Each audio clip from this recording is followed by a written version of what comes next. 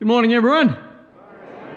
Well, fall is here. You know how I know fall is here?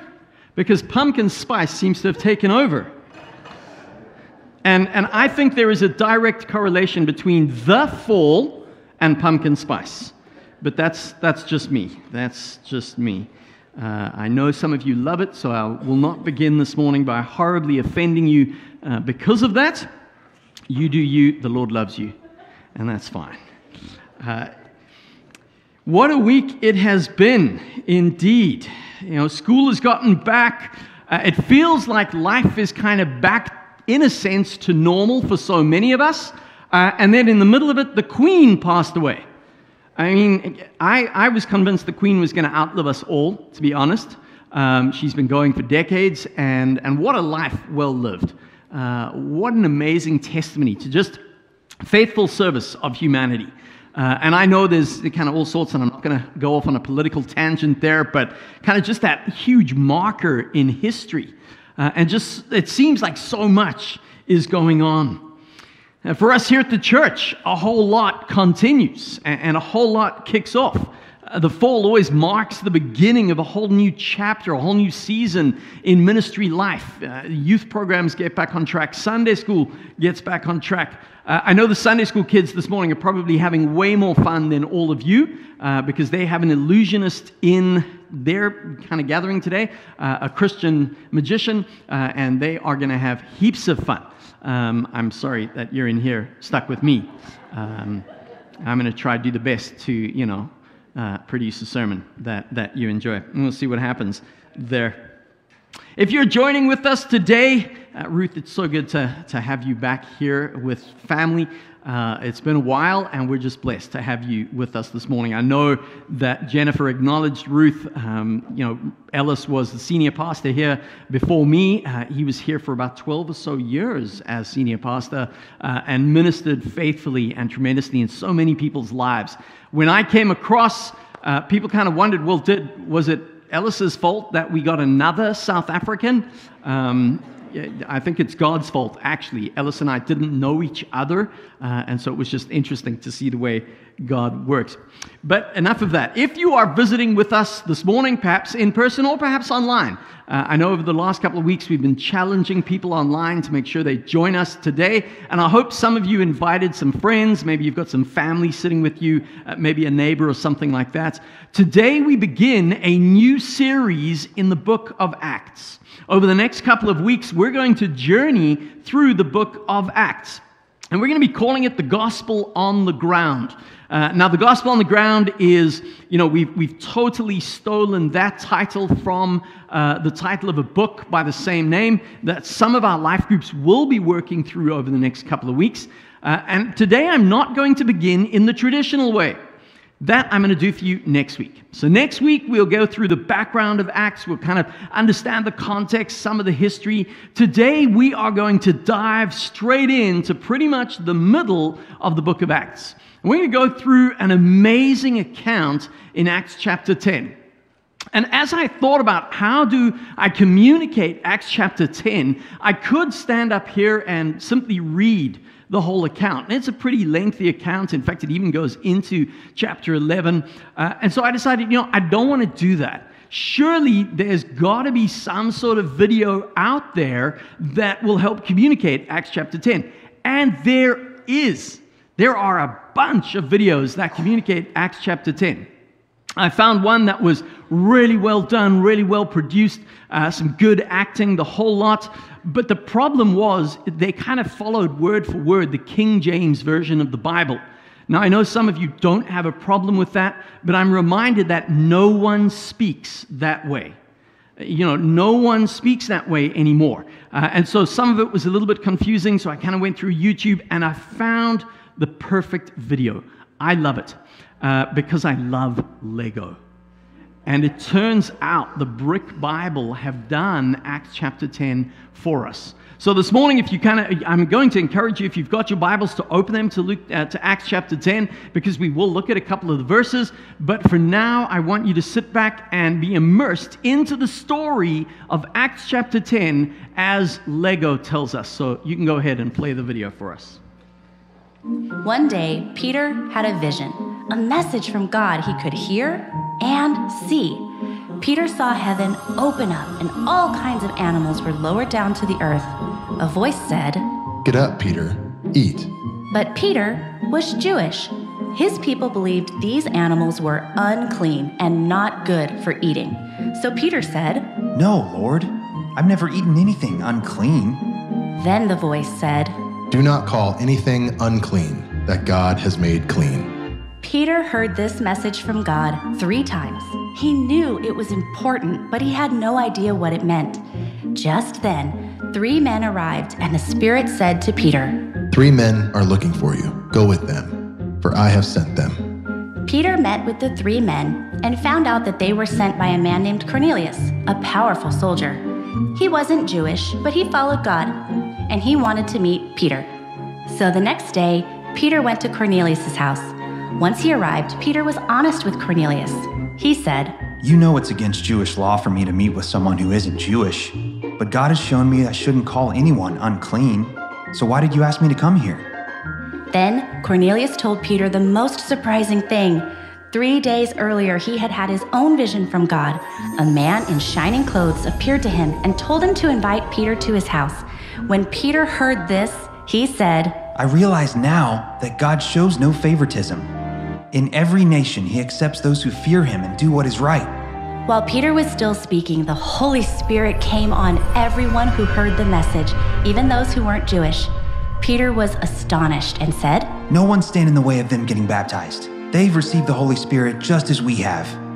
Peter thought he knew all about people like Cornelius. He thought Cornelius wouldn't be accepted by God because he wasn't Jewish. But after spending time with Cornelius, Peter realized he truly loved and obeyed God, and that God accepted Cornelius and his whole family and everyone who chooses to follow Jesus.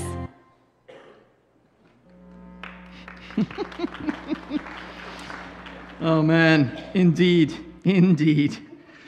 Okay, so let me just kind of unpack a little bit of what's happening in Acts chapter 10. I know you've kind of just seen that very short video there from the passage, but the action begins in a place called Caesarea. Now, Caesarea was named after Caesar Augustus. It was the center in the region of Palestine. It was the center of Roman administration and Roman culture. Caesarea had a huge temple dedicated to Caesar and dedicated to all things Rome. So it was that central hub of Roman culture for the whole region. It was a showcase. It was this kind of place that was lifted up as this is where we want to go, this is what we want to do. Except for the fact that Jews hated Caesarea. Jews hated the place. No good Jew ever went to Caesarea if they could ever help it. And even if they had to go, they would find reasons to try and avoid it. And the reason for that is because a few years prior, in the Jewish and Roman riots that began in Caesarea, war broke out where the Jews actually thought now is our time to overthrow Rome. And so the Jews broke out in war, and pretty much the entire Jewish population, according to the historian Josephus, pretty much the entire Jewish population in Caesarea were executed. They were wiped out. We're talking close to 20,000 people. And so you can imagine this in the psyche of the Jewish nation. Here's this city that everyone loves, yet for us, it's the symbol of destruction. It's the symbol of death, and so no good Jew wanted to ever go there. But of course, as we know, as we read through Scripture, God is doing something in the middle of a place that seems dark, and it seems to the Jews that God would have nothing to do with them. Yet there God is doing something in the midst. Because right there in the middle is a Roman centurion, guy by the name of Cornelius. And Cornelius is, the centurion, by the way, means a commander of 100 people, 100 soldiers. In order to become a centurion, you worked your way up in the ranks of the army. You, as a soldier, proved your worth. And so it was very clear that for Cornelius, here was a man who had blood on his hands. Here was a man who was involved in execution. In fact, the Bible doesn't tell us, but there's probably some connection between the extermination of the Jews and Josephus here. Sorry, not Josephus, he was the historian. Cornelius. Centurions were involved in executions. The Bible already tells us that. When Jesus was crucified at the cross, it is a centurion at the foot of the cross who sees everything that's going on, and it's the centurion who goes, surely this man was the Son of God. And so here's this centurion, here's this man with blood on his hands who happens to be a God-fearer. We read, here's someone who, clearly he doesn't have the right doctrine. Surely if any of the Jews try to interview him or try to speak with him, they would go, hey, this guy does not know anything. Yet he fears God. He believes in God. And not only does he believe in God, but he evidently does good. He looks out for the poor and the needy. And he prays. And so while he is praying, he receives this vision. And an angel of the Lord tells him to go and call Peter. Go and call Peter, and Peter will explain. Peter will speak to you. And this is what blows my mind. Even though Cornelius doesn't have the right doctrine, probably doesn't even have the right understanding of just who God is, he prays. And God hears him. And God responds to him. So Cornelius calls his servants, and he tells the servants everything, and then he sends his servants off. And as we're reading in Acts chapter 10, we get this immediate scene change. We move from Cornelius' house over to Peter. And Peter is in Simon the tanner's house, and Peter happens to be up on the roof, and that's the quiet place within the house. There's probably a little shaded canopy up on the roof, and so he's there and he's praying. And I love that as we read in Acts chapter 10, he is hungry. And he goes to pray. And while he's praying, he receives this vision. And he sees this sheet laid down. I nearly wanted to call my sermon this morning. I got to tell you, quick aside, I nearly wanted to call my sermon Peter's Holy Sheet Moment. But you could see how that could go wrong. And so the sheet comes down, and it's laden with all sorts of creatures, all sorts of animals, all sorts of unclean animals that this voice then tells Peter to kill and to eat. And now Peter is a good, faithful, devout, pious Jew. He understands the law, the Jewish law. He understands what is written in Leviticus and Deuteronomy about what's clean and what is unclean. And so Peter, as he has grown up under this law, has never eaten unclean food. And so when this voice says to him, get up and eat, he says, no, Lord. And it's an interesting title that he would go, no, Lord. We're told when Cornelius has his vision, it's an angel of the Lord. Here we're simply told there's this voice. And Peter acknowledges this is coming. If it's not God, it's coming from God. And so Peter goes, no, Lord, I've never eaten anything like this. And the voice corrects him. In fact, we read, the voice says to him, do not call anything unclean that I have made clean. And that happens 3 times. And Peter has this vision 3 times. And then we read that Peter begins to just ponder this. And Peter's still sitting up on the roof, and he's thinking about, what on earth have I just heard? What on earth has just taken place? In fact, in Acts chapter 10, verse 17, and in verse 19, we read this. While Peter was wondering about the meaning of the vision, the men sent by Cornelius found out where Simon's house was and stopped at the gate. And then in verse 19, while Peter was still thinking about the vision, the Spirit said to him, Simon, 3 men are looking for you. So get up, go downstairs. Do not hesitate to go with them, for I have sent them.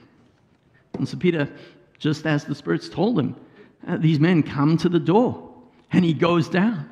And we read that he invites them in. And because they've traveled a great distance, they're not about to leave straight away. So Peter invites them in, and they spend the night before they get up the next morning and then travel. In fact, we read in verse 23 and 24, it's kind of the scene-changing verse that they get up, they begin their travel, and in their travel, there's still another whole night of traveling, and they get to Cornelius' house the next day. So Peter comes into Cornelius' house, and unfortunately Lego didn't include this part, but as Peter comes into Cornelius' house, we read in Acts 10, Cornelius falls to his knees. He drops to his knees in front of Peter. Now that was a pretty common thing in those days to acknowledge respect. People would fall to their knees in front of someone that they deemed superior to them. And so Cornelius says, man, you've got to be way better than me because God has told me I got to call you. You're clearly one special person. Somebody clearly I'm not worthy to be in front of. So he falls to his knees. And the Bible tells us Peter pretty much grabs him and lifts him up and says, hey, I myself am just a man. Brian's paraphrase is, hey, dude, I'm just like you. I'm nothing special. And he pulls him up. And so as he's there, Peter kind of says to him and reminds him, in fact, we read there, Peter reminds them by reminding them that it was unlawful for Jews to associate with Gentiles. In fact, Peter says, you know that it is unlawful for Jews to associate with Gentiles. Under the Jewish laws, under the Jewish customs and traditions, they were to be completely separate from those who were not the people of God. So basically, that's everyone else. If you're not Jewish, you're a Gentile. You don't belong in the family of God, and because we want to stay pure, we want to stay clean, we have nothing to do with you, and therefore, it is unlawful for me to be here. But Peter acknowledges, even though it's unlawful for me to be here, God has told me. I love that. He's kind of acknowledging, you know what, we've got a bunch of rules. We've got a bunch of laws that we follow, but God seems to have sideswiped some of those. And God's told me I shouldn't call anyone unclean that he's made clean. So I'm here. And Peter kind of says, why am I here? What's this about? So Cornelius then shares his vision of this angel of the Lord telling him to call Peter so that Peter would come and speak. And we read in verse 34 and 35 of Acts chapter 10, then Peter began to speak. I now realize how true it is that God does not show favoritism, but accepts those from every nation who fear him and do what is right. God shows no favoritism. That's why I'm here. God has brought me here to speak to you. And Peter then begins to share the gospel. He begins to share the good news, the grace, the peace we find in Jesus Christ. In fact, we read in verse 36, you know the message God sent to the people of Israel, announcing the good news of peace through Jesus Christ, who is Lord of all. And Peter goes on then to proclaim the kingdom of God, that Jesus came, that Jesus was crucified, but that 3 days later Jesus rose to life, and that Peter and others were witnesses to this. They saw this, they've seen it firsthand. And now they've been commanded by God to go and to share and to tell and to be witnesses to this kingdom and to this good news of Jesus Christ. In fact, that's how Peter ends. He says, all the prophets testify about him, that everyone who believes in him receives forgiveness of sins through his name. And as Peter's sharing this, as Peter's preaching, as Peter's declaring the gospel of Jesus Christ, suddenly the Holy Spirit descends in this place. And the Holy Spirit descends upon Cornelius and upon his whole household. We read that they start speaking in tongues. They start praising God. There's the supernatural move in this work of God. And that's when Peter fully realizes God is at work here. God is doing something. And so Peter says, well then, what can stop us from baptizing? Nothing.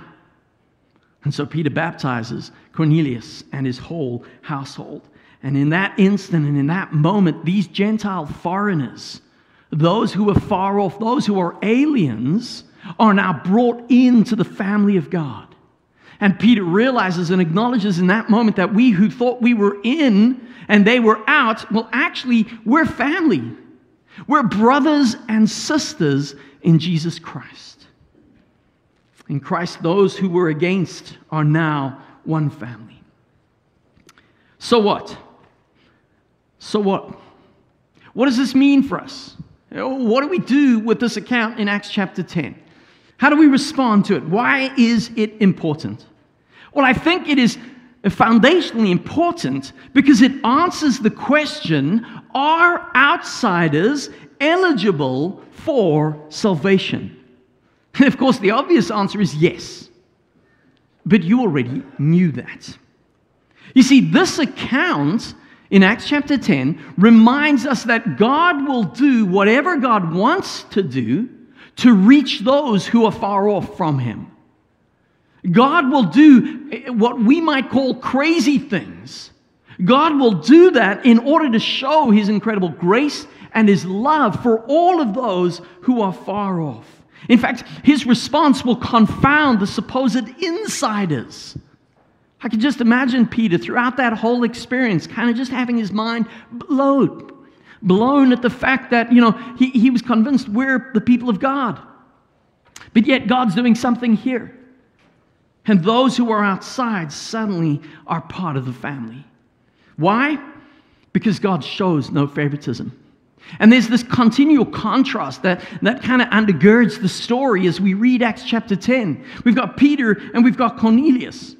Peter is this faithful, devout, obedient, pious Jew. Peter is an apostle in the church. And then on the other side, we've got this Gentile Roman soldier. This guy with blood on his hands. This guy who clearly has not got the right doctrine, yet God loves them both. And God responds to both. And God reveals Himself to both. Both are welcome into the family of God. Now, I don't know where you are this morning. Let's imagine we've got a very laughable scale from sinner to saint. I don't know where you might be across that spectrum. But what I love about this story is it reminds me it doesn't matter where you are on that spectrum. God is at work. God invites all of us into His family. God extends this grace and love to all who acknowledge Him and to all who respond. In fact, to any who call out to Him, He goes to them. So how do we apply this? What do we do with this? What does this mean for us who are trying to live in the here and now? Well, I think there are three thoughts that come to mind, 3 points of application that we can respond and that we can learn from. And the first one has to do with dealing with prejudice. Dealing with prejudice. Now, let's be honest. Everyone has some sort of prejudice. Even the supposedly most loving, tolerant, welcoming person. There is always someone that annoys us. And there's always someone that we think, no, that's an outsider. There's always someone that we think, no, there's no hope for that person or for that group of people. Perhaps it's a different culture. Perhaps it's this weird idea of a different class. Perhaps it's a different nationality. Perhaps it's politics. Isn't politics just such a huge divisive thing these days? And we've bought into this lie that anyone who votes differently to us, there's no ways God can work with that person. And honestly, it doesn't matter whether you're liberal or conservative or liberal. Both sides seem to feel that way. And so we have this prejudice against skin color, against gender, against worldview, against beliefs, whatever the case might be. Remember this, in this account, the Jews and the Romans despised each other. It wasn't just the Jews who didn't like the Romans themselves didn't like the Jews. Because both of them believed the other side was trying to destroy their culture. Both sides believed the others was a threat because they would get rid of everything we hold dear. They will get rid of everything that's good and decent if we allow them in. And yet God doesn't seem to care about that. God responds and deals with both sides. He deals with the individuals who seek Him. Even Peter is going to have to deal with prejudice.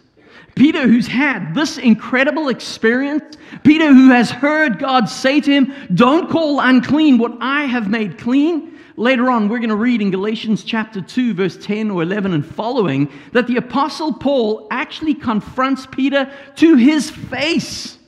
Why?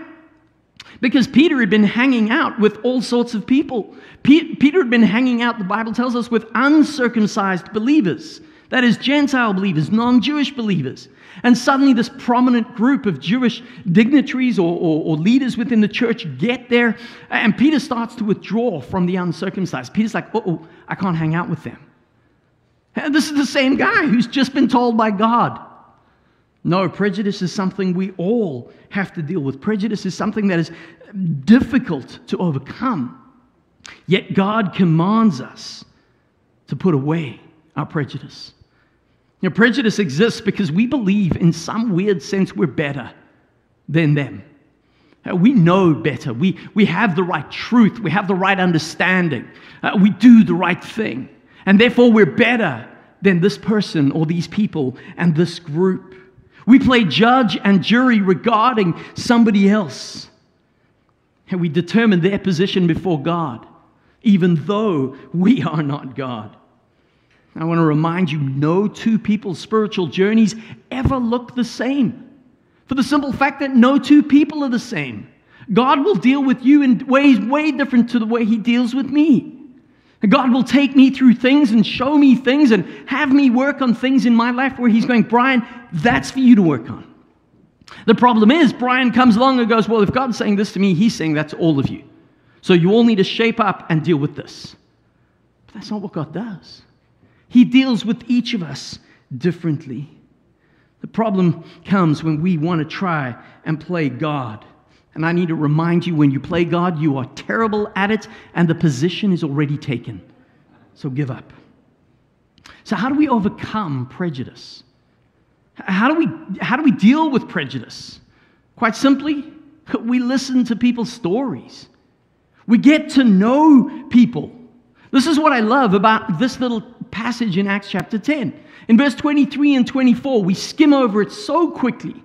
But in verse 23 and 24, Peter has invited the servants of Cornelius into his house. They spend the night. They then travel a whole day. They spend another night together.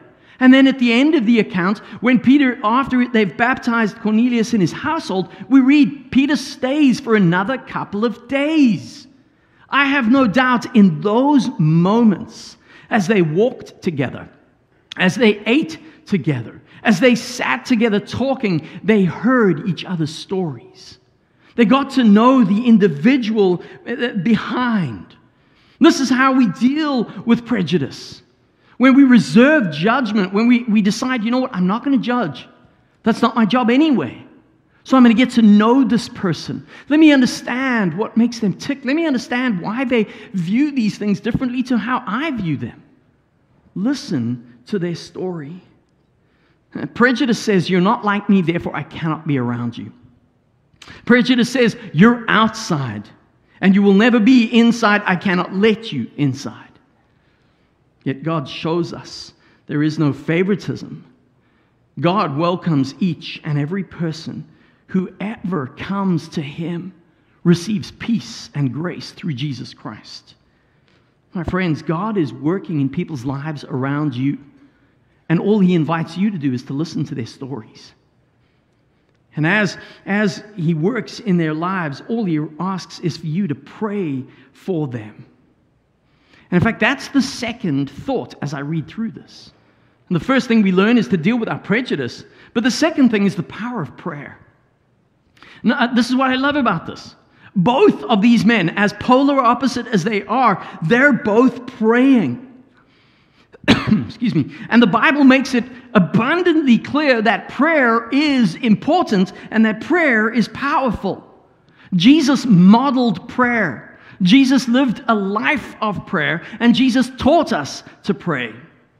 Later on, as we read through the scriptures, the Apostle Paul comes along and he tells us to pray continuously.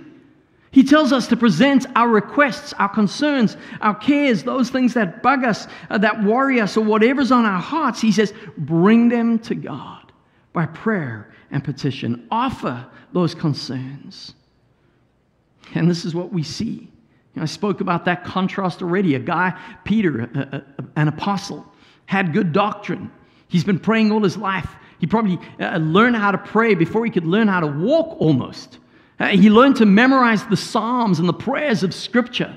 He had no problem praying in public. That's what he did. And then on the other side, this Gentile soldier who quite probably experienced guilt and some shame at what he has done. And as he's dealing with this guilt and shame with no clue about right doctrine, he just simply knows, you know what? I need to pray. I need to speak to God. And he does that.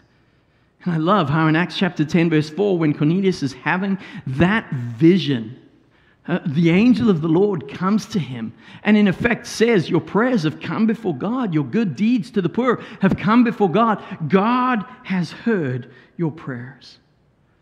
And my friends, like I said, I don't know where you are in your journey with God, but one thing I do know, each and every one of us is invited to pray. Even if we don't really know what to say, we're invited to cry out to God. Psalm 18, verse 6 says, in my distress, I called to the Lord. I cried to my God for help. From his temple, he heard my voice. My cry came before him into his ears.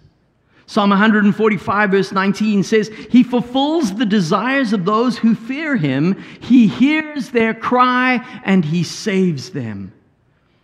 And in a couple of weeks' time, as we slowly start moving through Acts, we're going to get to Acts chapter 2. And Acts chapter 2, verse 21 says, everyone who calls on the name of the Lord will be saved. Cornelius didn't know the gospel. He just knew he needed God. And he cries out and he prays. God deals with the rest. God responds, even in his simple understanding of God. My brothers and sisters, we cannot underestimate the power of prayer in our own lives and as we pray for other people. And if you've never cried out to God in prayer, I would encourage you, begin today. Cry out to God. Deal with prejudice. Pray. And the last thing I think we learn from this account is this idea of participating with God. Participating with God. Some of you might remember the Experiencing God series that the Blackaby brothers brought out. I think it was in like the early 1990s.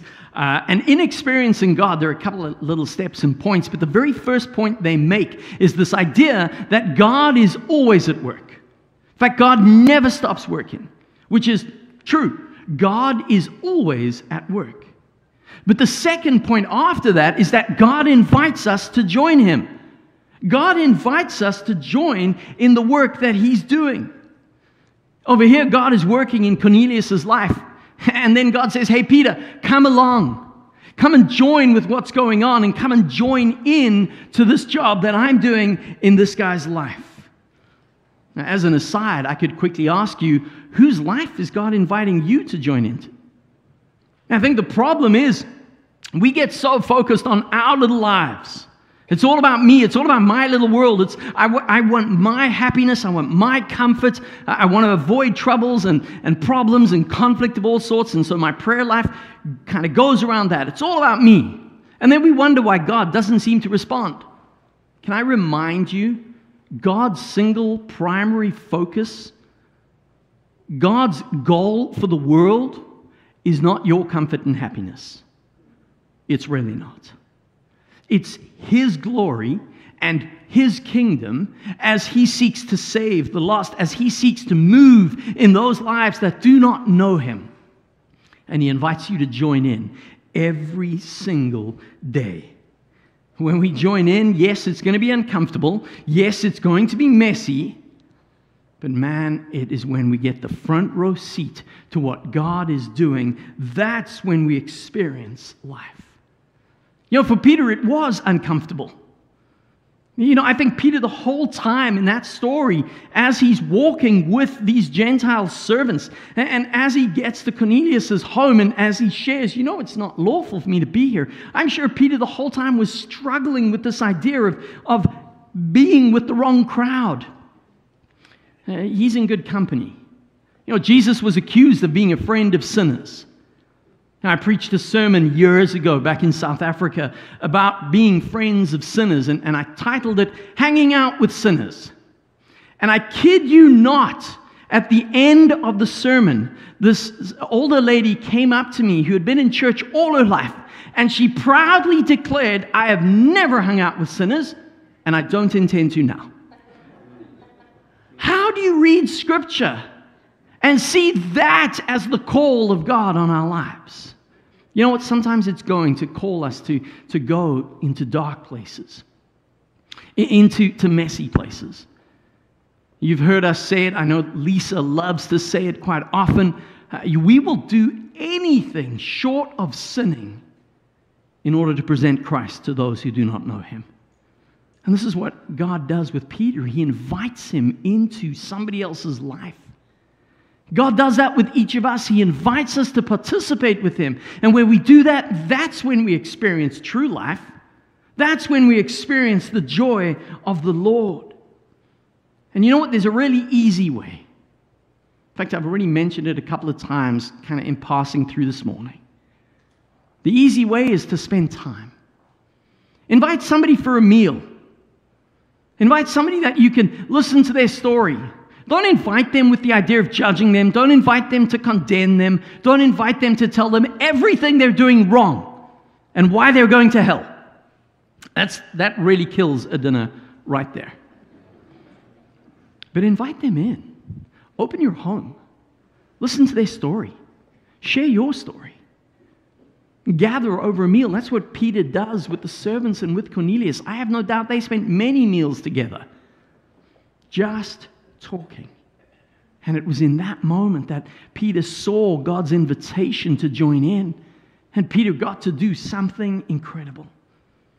Each and every one of us are invited by God to participate with him in what he's doing, even in the darkest places.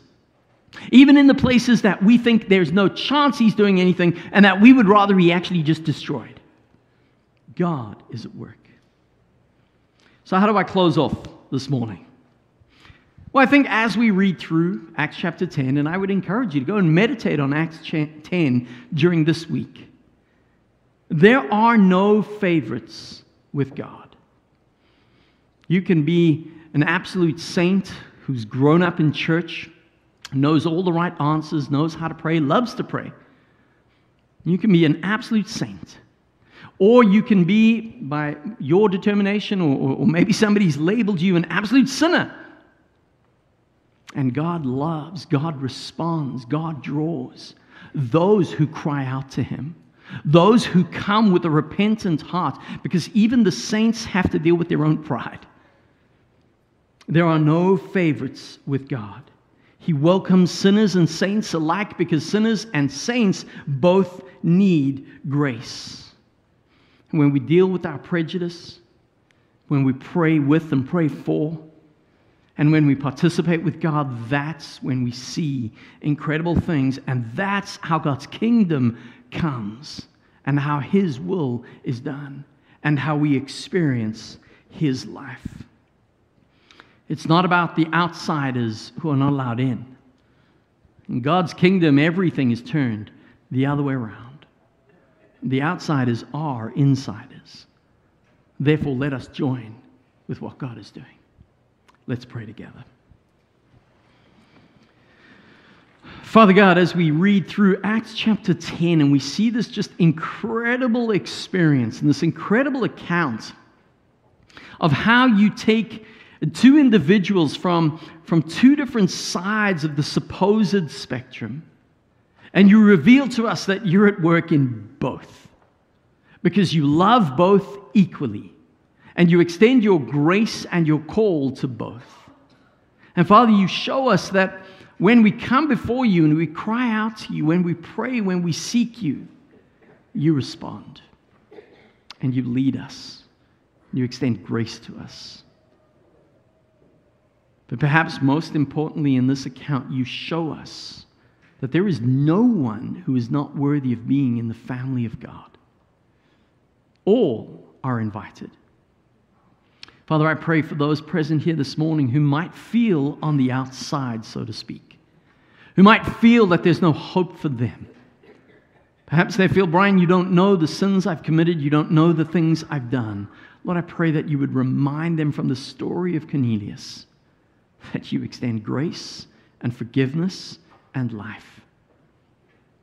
And that if they would respond with that repentant and humble attitude of simply crying out to you, that God, you will welcome them into your family. Then likewise, Lord, for those of us who have grown up in church, who have walked this road, who know how to pray, who know our doctrine, God, I pray that you would prevent pride from taking root in our life.